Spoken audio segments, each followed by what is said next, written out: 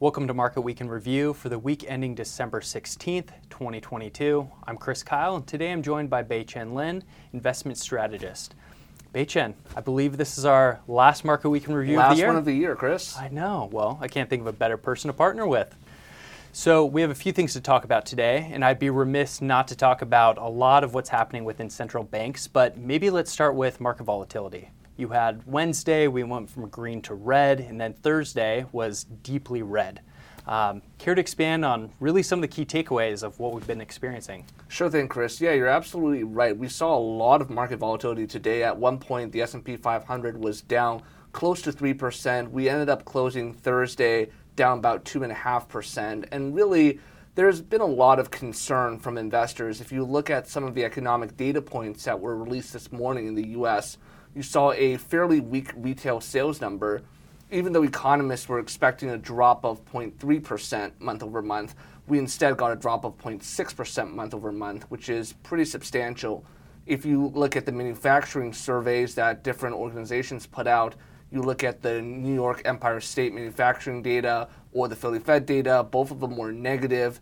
And so that points to signs that there is a slowdown that's happening in the economy. And that's understandable because as the central bank continues to raise interest rates to more and more restrictive levels, you are going to see that natural cooling in the economy. Now, the one thing that you do not see a cooling right away in is the labor market side of things. So we saw with the weekly jobless claims that actually fell a little bit this week.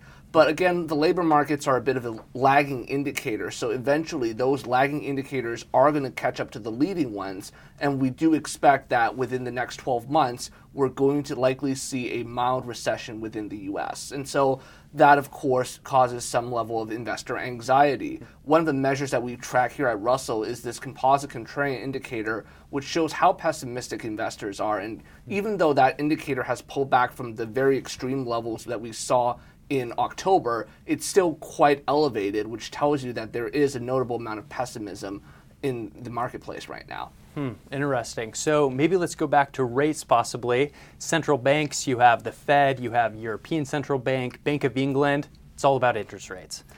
Care to expand a little bit there? It's all about interest rates, and 50 is the new 75. So we saw a string of 50 basis point rate hikes, first from the Federal Reserve with their 50 basis point rate hike yesterday. And Chair Powell, of course, noted that although there was some progress with respect to bringing inflation down, we still have more work to do.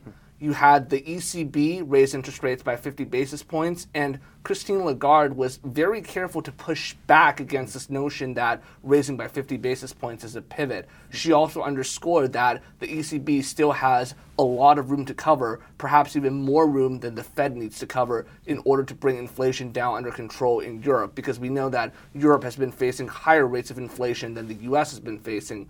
And then in the UK, we saw that they raised interest rates by 50 basis points. The vote there was a little bit interesting. It was a 6-3 split, so 6 people on the Monetary Policy Committee voted in favor of raising the interest rates by 50 basis points. We had some people dissent in favor of raising it by 75 basis points, and we also had some people who were dissenting in favor of leaving the interest rate unchanged. And the situation in the UK, as we know, is very complicated because on the one hand, they're trying to bring inflation under control. On the other hand, they are basically in a recession already, and if not in a recession already, they're likely to see one very quickly as a result of some of the energy challenges that they're facing. So it's a pretty tough job to be the chair of the Bank of England right now. Yeah, no doubt, no doubt.